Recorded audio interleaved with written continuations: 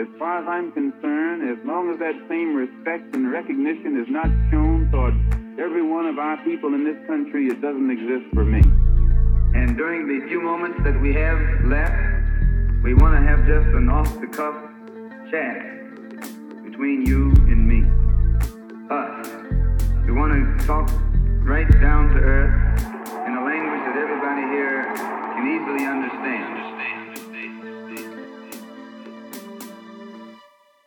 Those who know me will know that I've been fortunate to sit at the side of some people who are like experts in their fields, in the fields of race topics, Islamic topics, jurisprudence, etc. And since we're still in a pandemic, I've come across another said individual who is a G in her field. And I've learned so much and been fortunate to be in touch with our guest today, Deej. Wagwan. Hi, thank you for having me. This is so No, exciting. thank you for joining me on the Malcolm Effect. Let's go straight into it. I already did an episode actually when I broke down the race report. So what I want to do, rather than speaking about the race report, let's speak about a bit about the race report, but what goes on next. So first question, before we start anything, how do I be like you? How do you be like me, though? I don't know. And I actually really love that you called me an expert, because I will not dub myself an expert on anything. I think of myself more of like a jack of all trades, but like an expert at none. And that's mostly because like I'm a critical scholar, right? So I just find ways to ask the right types of questions and the right types of questions that provoke particular types of thoughts. So my mind is constantly asking questions about any sort of thing that I'm presented with, and asking those right types of questions then forces me to think in the right kinds of ways about these things. And obviously, like I'm a Marxist, so that and that history, that analysis, the tools that are offered by Marx and other thinkers that have come after Marx are essential to just how I engage with the world, how I analyze various things. I'm one of those people who's really annoying, right? So like, you see how you see me talk and I'm always like asking these critical questions, and I'm like, always like, oh, okay, what is the material analysis here? How can we use dialectics here? That's literally me in real life. It's actually no joke. Oh, wow. Yeah, so I have no friends, because I'm the type of person you'll take me to the cinema and I'm like, oh, do you understand that the entire complex of like Hollywood is inherently capitalist and evil, and everything that they're presenting us with is indoctrination? And people are like, can you chill? And I'm like, I cannot turn this off. It's a problem. But it's also come in really handy, because it means that, you know, doing my PhD and looking at race, being in the academy and asking these really kind of thought-provoking questions about race has sort of led me to where I am, and led me to what I think is, you know, this conversation is going to be really important, right? To think critically about race, think beyond sort of how we've come to understand race, and push beyond the sorts of limits of how race is offered to us, both in the sort of visual and even in the sort of like structural too, right? And that's something I'm really, really interested in, right? How we can understand and think about race on different registers if we understand the world as being organized in the material, organized through these sort of psychoanalytic, subconscious, unconscious sort of entities, and then organized through the things like the symbolic, right? So the symbolic being ideologically, the symbolic being through TV, through representations, through literature, etc., etc. We can't have a good grasp on what race is unless we interrogate race on these three registers, on these different levels of human experience. Okay, so we will hopefully through the course of this episode interrogate it on those levels. But first and foremost, your initial reaction to the race report. So it was very interesting, because first it was like, well, duh, you know, what were we expecting? From a report commissioned by what is basically like a proto-fascist government on race, when they continue to not only deny race, but actually systematically attack people like me who are interested in scholarships on race, and create a moral panic around the topics that we're interested in asking, or the problems in society that we're interested in sort of resolving, or at the very least evidencing. So unsurprised. And then I got this overwhelming sense of grief. And I think everyone was going through that, right? Like it just hit me, and I was just like, how the hell did we come to this, and where the hell are we going? Politics in the context of the UK has continuously just become so just upsetting, right? So upsetting, because when we're seeing our government, you know, wage these wars on the people, we're seeing nothing happen. We're seeing their, you know, their rates go up. We're seeing people actually, you know, still want to support the Tories. And I'm like, where are we? You know, where are we right now, and what is going on, and how are we so just engaged with what's happened last year, where there was this real sort of sense of revolution in the air, to then continuously supporting the people who literally want to squash that Mm. revolution, right? Who at every given attempt have tried to silence Black and brown people, who have waged wars on the working class. And why are we not seeing this? Why are more people buying into their logics? Like that was the thing that really hurt. So then answer your own question. How have we got to this point? I mean, we've got to this point through, I think, a series of complex, systematic, institutional, and structural shifts that have happened.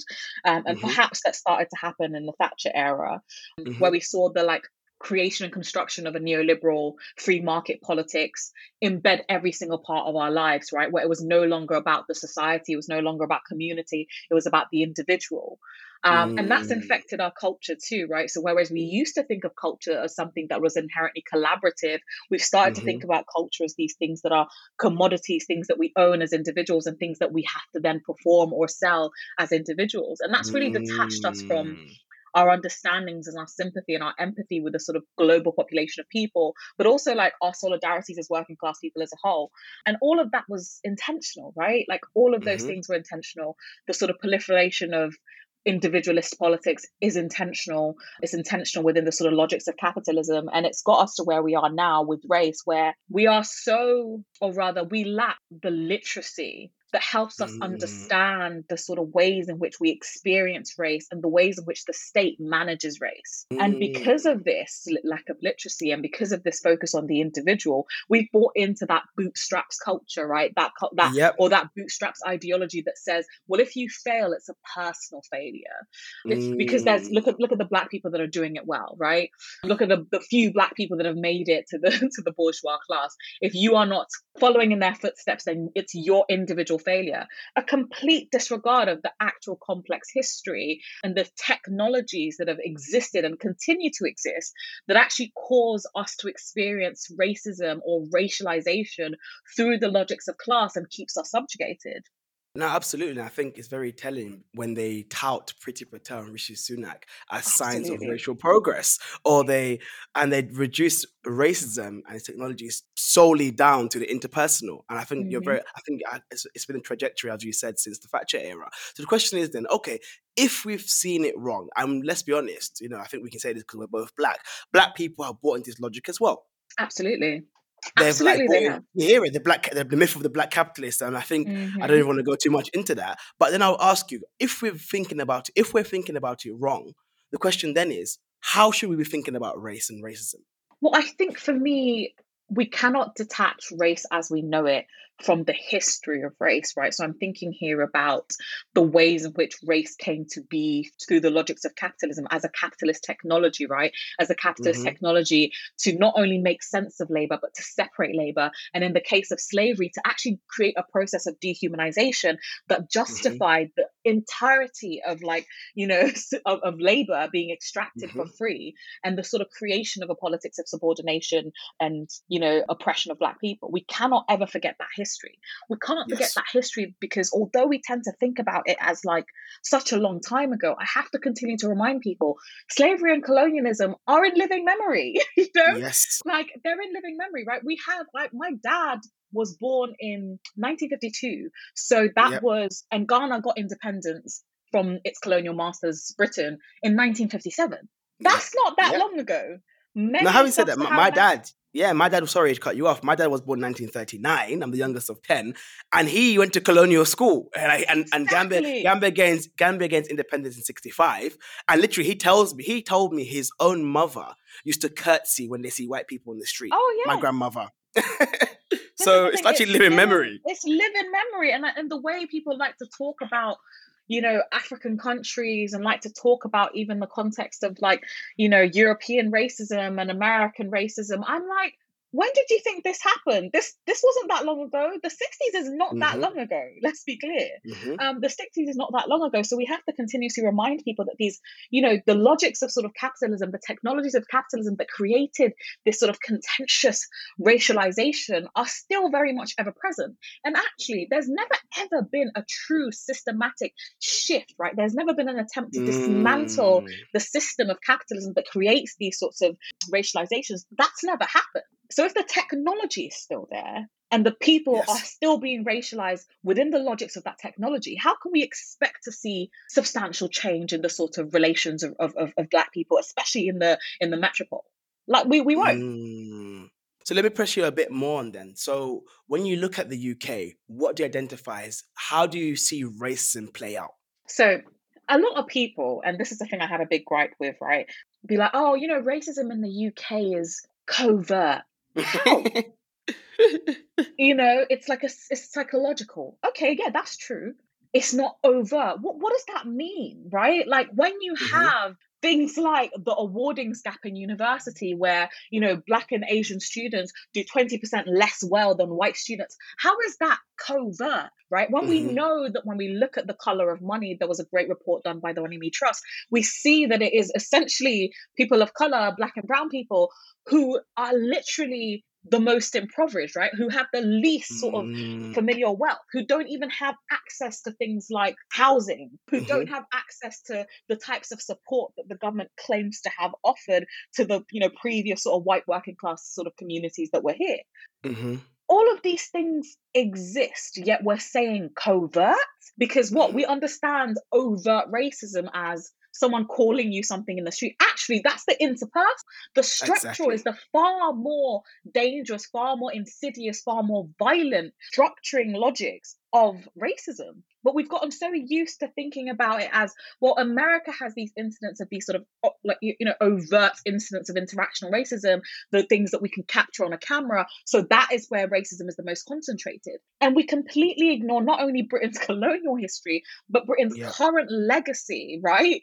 Current Hmm. legacy of extraction from the continent of Africa, current legacy of subjugation of Black and brown people in the UK. We forget things like Windrush. We forget things like the border regime. We forget things like Mm. policing, where Black men are 10 times more likely to be stopped and searched than their white counterparts. All of these things were like, oh, it's covert. I don't understand that. So I why do don't you think that? understand. So why do you think then when we as Black people speak about race, we only focus on like the interpersonal? We only focus on it's protect Black women, but that just means don't just be nice to Black women, for example, and things like. I mean, I know when you've been in some rooms and clubhouse and we've had these discussions, but Mm-hmm.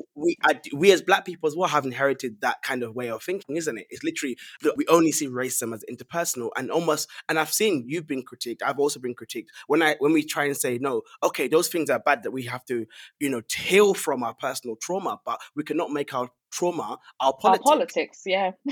And we have Absolutely to, not. move away from that. We have to move away from, and when we start talking about the structural, oh, you lot don't care, or you lot. So you at the Mm-hmm. beginning of the episode, you said that you are a Black Marxist. The question is, I'm going out on the limb here, but I'm sure you agree. I know you love Black people. I know you want to see Black people Of course, liberated. I want to So the see Black question. people win.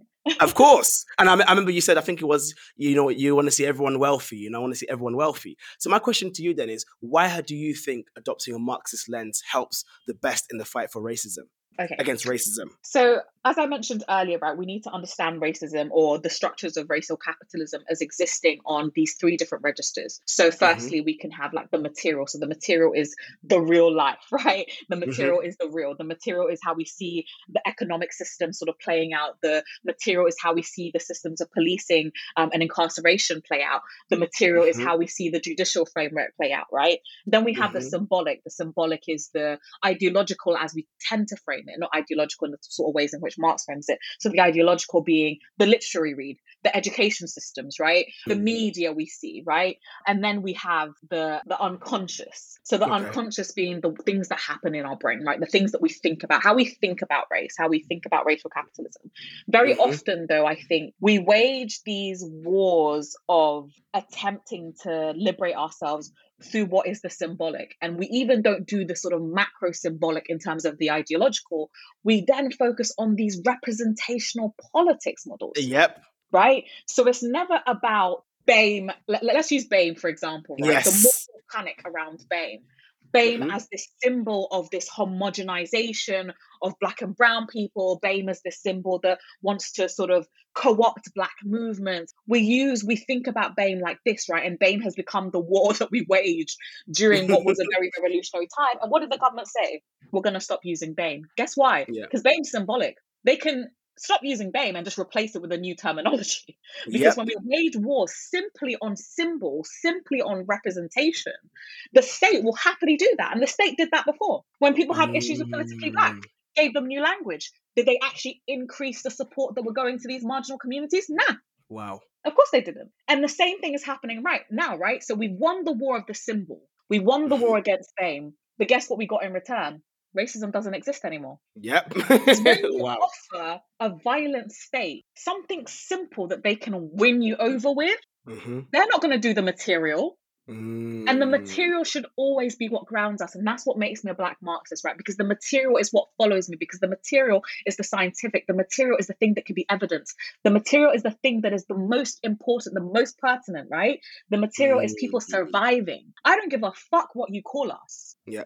As long as we can eat, as long as we have shelter, as long as you stop killing us, as long as you stop imprisoning us, those are the important things. Those are the wars I want to wage. That's where I want to put my energy, not on symbols. Symbols mean nothing. But because as humans, and this is sort of psychoanalytic point, we often just don't understand the world, right? The only ways in which we sometimes engage with the world is through the symbolic. The symbolic is the space where the material and the unconscious seem to come together, but they don't. Because the material is the material, and the material should be always what we're focused on. Because the material stops the sort of tools of mystification that can be waged through these sort of symbols and representative politics. The material doesn't lie to us, because the material is evidence. So are you saying then, so how, I fully hear you and I'm in agreement with you, but are you saying that there's a time and place for the trauma, but that's like in individual healing circles, but that's with your therapist? You know what? Absolutely, right? And it's not even individual. Like we need to do things like community care, and there's spaces where that can be facilitated, that can be healing, that can be transformative. Those things are inherently important. And actually, I think about the trauma as less of a symbolic, more of the unconscious, right? So more of the sort of thing that exists within our head, the traumas that we keep with us that make it so hard to not see the material, right? Because we experience those traumas through symbols. We experience those traumas through, you know, the language someone may use to call us. We experience those traumas through not having enough representation on TV. But those things are mystifications, because the actual problem is always like the systems of poverty that we grew up in, right? Because poverty, as we know, creates these sort of violences. It creates these sorts of traumas. Yes. So the question then is to you then. So being the lens that you use, how you come to understand the race, so then those who, let's say, who are from another class, let's say the middle class, the Black Tories, the people who've made it better, in your analysis and in your liberation, are we not including those people? Listen, so if we go back to Marx, we understand that the systems of like capitalism as they exist, right? They force us all into these logics, right? They force us all, and they make us all culpable for the ways in which this violent system of capitalism exists, right? Us as Black people who exist within the metropole can't ever act as though, although we're unconscious to the ways in which we're engaged in systems of violence, we're also, we're tarnished by it, right? Just by existing in the UK and paying your taxes, your Yemeni kid is getting bombed. Yeah. But that's the tea, right? I'm a teacher, so I've got a teacher's pension. Teachers' pensions are often used, and the stocks or the teachers' pensions are often, what do you call that word, invested into like, bombs and drones and all that stuff. Wow. So the systems of capitalism in the sort of imperial core in the metropole, so that's the UK, most of Europe, well, the entirety of Europe essentially, and America and New Zealand, etc., they're all violent states. And anyone who exists as a citizen within those states, not intentionally, but somewhat contributes to the sort of subjugation of the global South, right? Every time anyone buys a top from Boohoo, there's a Bengali woman who can't feed her children. There's a Bengali woman who's living or working under slave conditions, right? So systems of capitalism pretty much implicate us all. So when I say things like it's not a moral critique, right? We're not trying to moralize these things. We're saying that because capitalism is an inherently exploitative structure, all of us contribute to that exploitation. So I'm never sort of mad at the sort of Black bourgeois for the ways in which they engage in these exploitative politics. It's actually just the logics of capitalism that force them into that, right? Capitalism offers us an image of freedom, but is inherently contradictory to that freedom. So the work of revolution liberates us all, right? So the Black bourgeois will be liberated too. All of us will be free. We will actually know the true essence of freedom, right? Because we won't be living on this system of exploitation, the system of violence that implicates us whether we know it or not. But I want you to explain the logic of someone like the black bourgeoisie, the middle class in the UK. Because you would say they're just voting, I mean, they're just aligned with their material interests, isn't it? Absolutely, right. And I think this is also the problem of how we've come to understand race. There was a point in Mm-hmm. time where race could be very quickly and easily mapped onto class, right? If you are Mm-hmm. black, you were most likely working class because there wasn't a system through which, black people had the mean or owned the means of production, or, there are Mm-hmm. no black empirical nations, right? So blackness very quickly and very easily mapped onto working classness. Mm-hmm. That's become less sort of legible now. It's become less Yes. legible because there throughout history have been black people who have sought or desired the power of the bourgeois class, and as such have voted or engaged against the interests of the collective of black people who are still sort of working class and subjugated. Those people have always existed. People like Du Bois called them out, right? People like Fanon Yes. calls them out. At any given stage, there are always these reformists, conformists, neoliberal black people, capitalistic black people who see what the master has and desires the master's tools. Yep. Part of the logics of like not only racial subjugation through enslavement but also colonialism very much sort of entrenches particular systems of power and domination that often force us to buy into them. And so when we see things like the Priti Patels, when we see things like the Kwasi Kwarteng and all these other sort of Kwasia. So we see these things, we just need to understand that this is just a system of history, right? There's always been people who buy into those logics. There's always been people who become exploiters. And that actually is why we need the types of racial literacy that understands race through class, that understands that, by virtue of race doesn't automatically indicate solidarity. Solidarity is an action.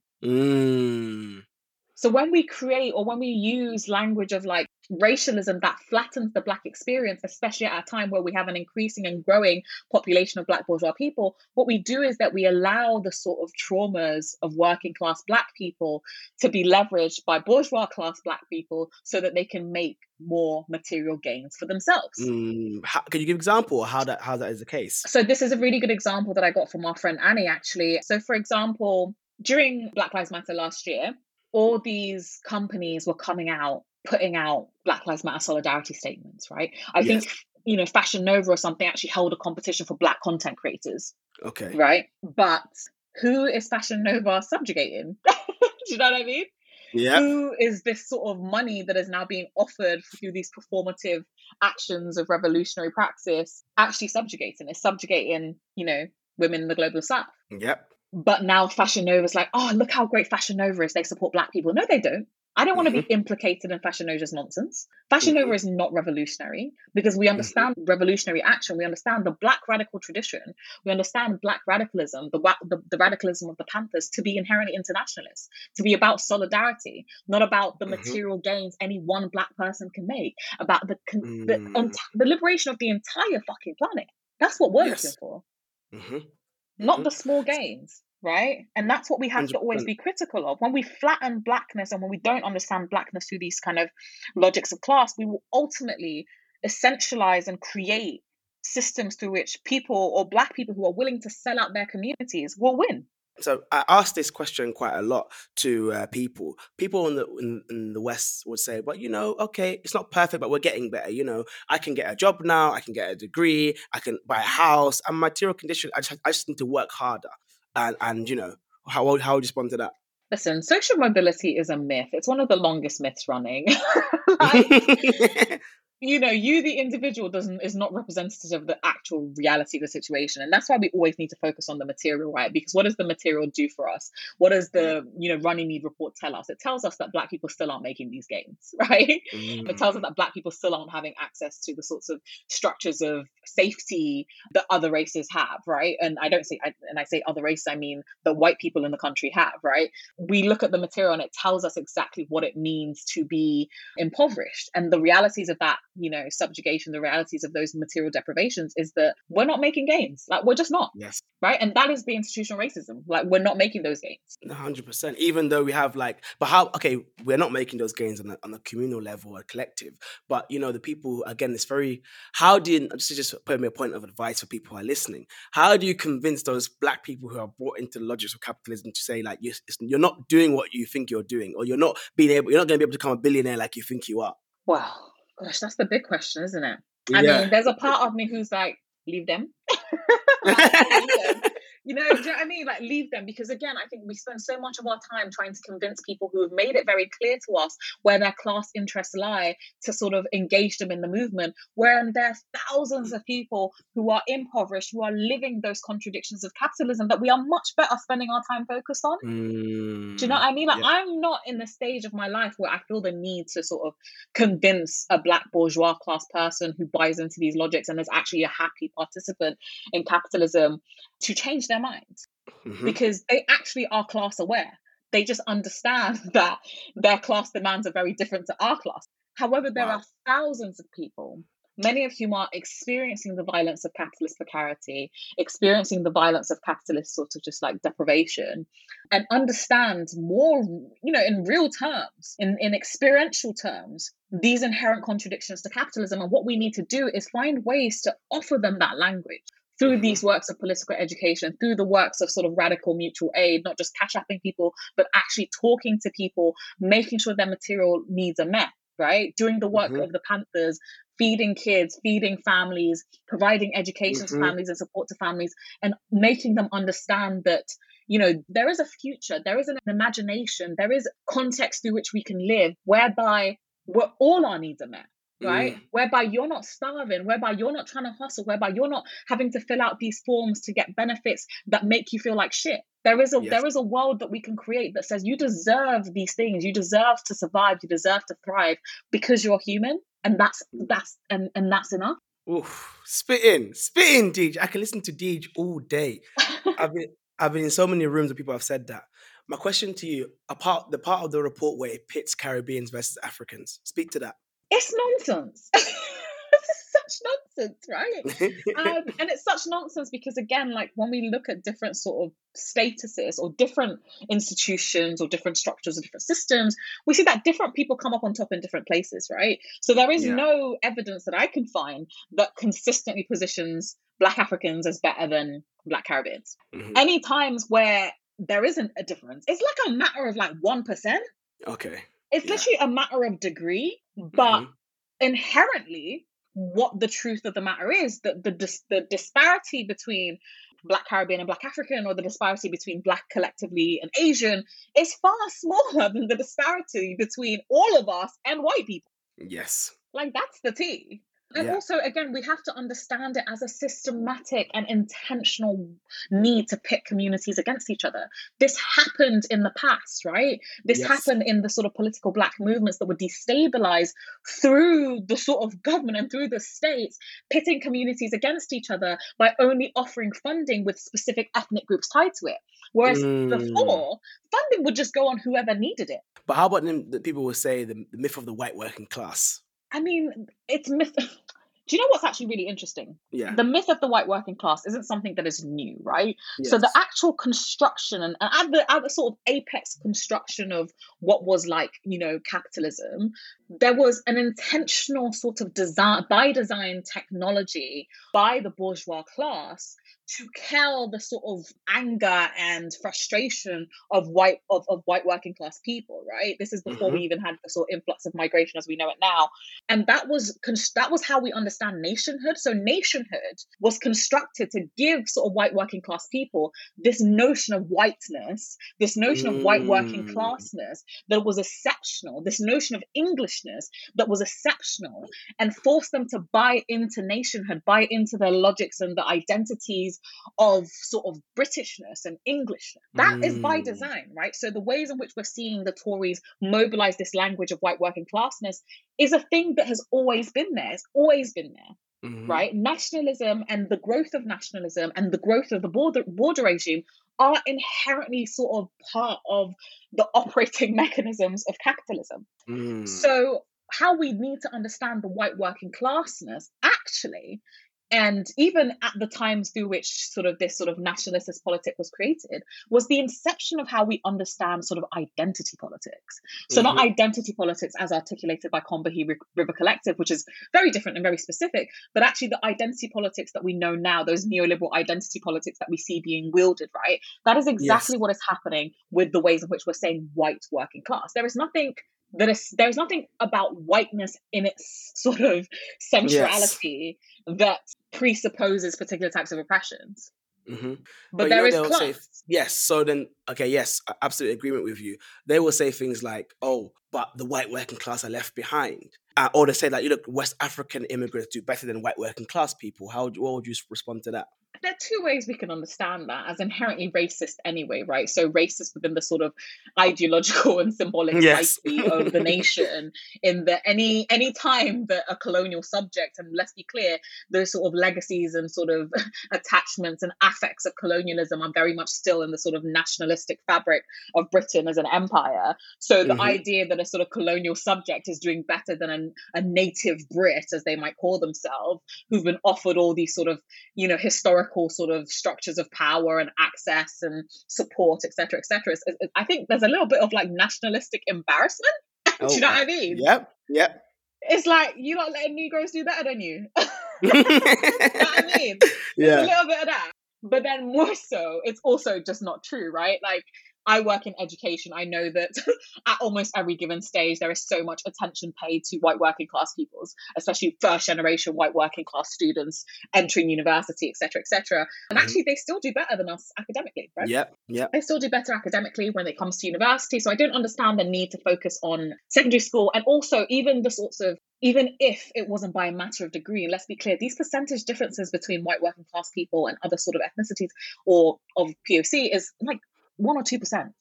And actually, because of the ways in which they collect data and because they often don't disaggregate the data, it's also a falsity, right? Bangladeshi people are often always at the bottom of the sorts of piles of access, or, at the bottom of the sort of league tables, or bottom of the sort of attainment levels, etc., etc. Somali people too, right? So it's a falsity on that aspect. And I think, we can very much disprove them, but also, even if it was true, we know that there is enough support for white working class people currently, even in the ways of which this has become a moral panic. And also, how does this then translate into the material? Yeah. So what happens when they leave education? They still get better jobs. Exactly. They still they family wealth, or the sort of family income is still better. Exactly. It's still better than sort of most Black and Asian families. So, So my final two. This has been amazing. I hope people who are listening are enjoying this conversation. This is what you call a masterclass, okay? And you're getting this for free. I'm telling you, it's not a joke. Final two questions. In your bio on Clubhouse, which I notice changes almost every day, but I think something along the lines of a Black feminist, not that neoliberal stuff that you lot are not you now. Doing this to me. No, so I have to ask, what's the neoliberal feminism, and why are you not that? So we have to be really, really, really careful, I think, in this current age, because we are all often subject to the types of neoliberal socializations that we've been born into, or that we've existed into, right? If we understand the project of neoliberalism being its most sort of like operationalized during the Thatcher/Reagan era, we understand that many of us of our age have been born in the neoliberal paradigm. So the only ways through which we actually even understand ourselves is through these logics of neoliberal individualism. And what I've seen, and Dr. Joy James has these really great analysis and does talks on this, is that Black feminism, and Black feminism, which has a tradition that is inherently radical, right, that is inherently sort of Marxist, has also been transformed.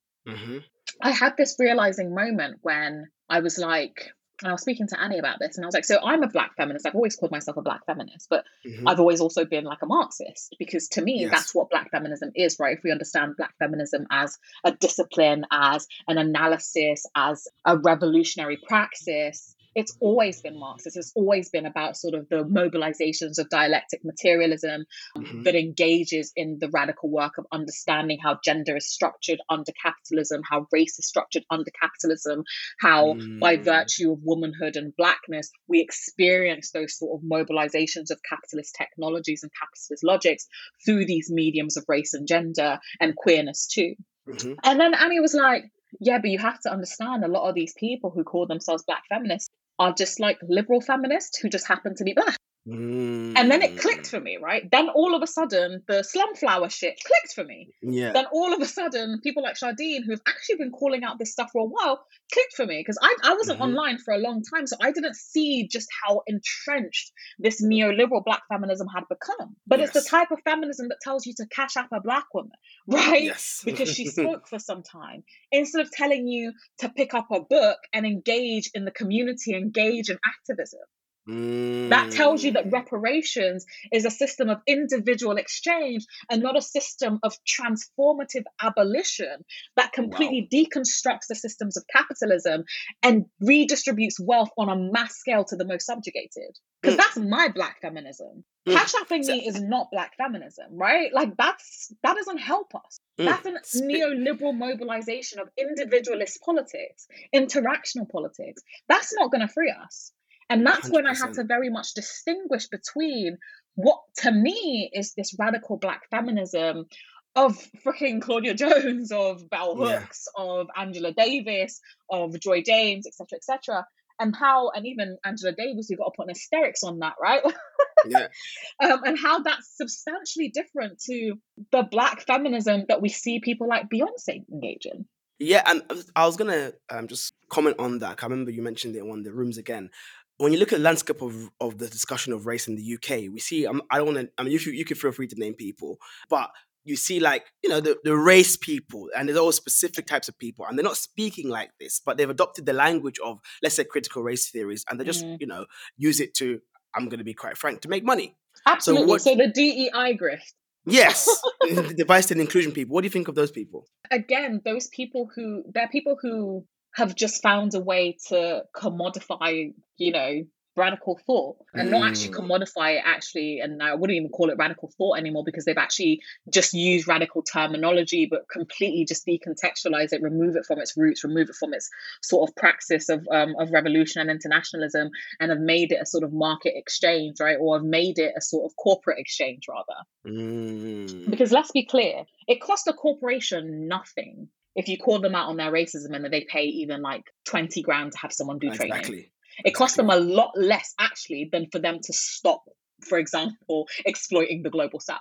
So if you're okay with the exploitation of the global south, which is how we need to actually understand the sort of systems and technologies of racism and imperialism, and just make it about, we just want more representation, we want more seats at this table of violence. It's very easy to let that happen, right? And it's that point I made earlier about when we wage war simply on these sort of symbolic and representational fronts, what we do and what we give up in order to get those seats is actually way more substantial.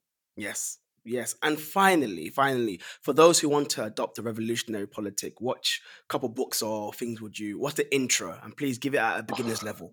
Gosh, I've been asked this so much. And I don't know what I would say an intro text is, but I will say one of the first texts I read that really sort of shifted my understanding, and I read it when I was around 1920, was How Europe Underdeveloped Africa, right?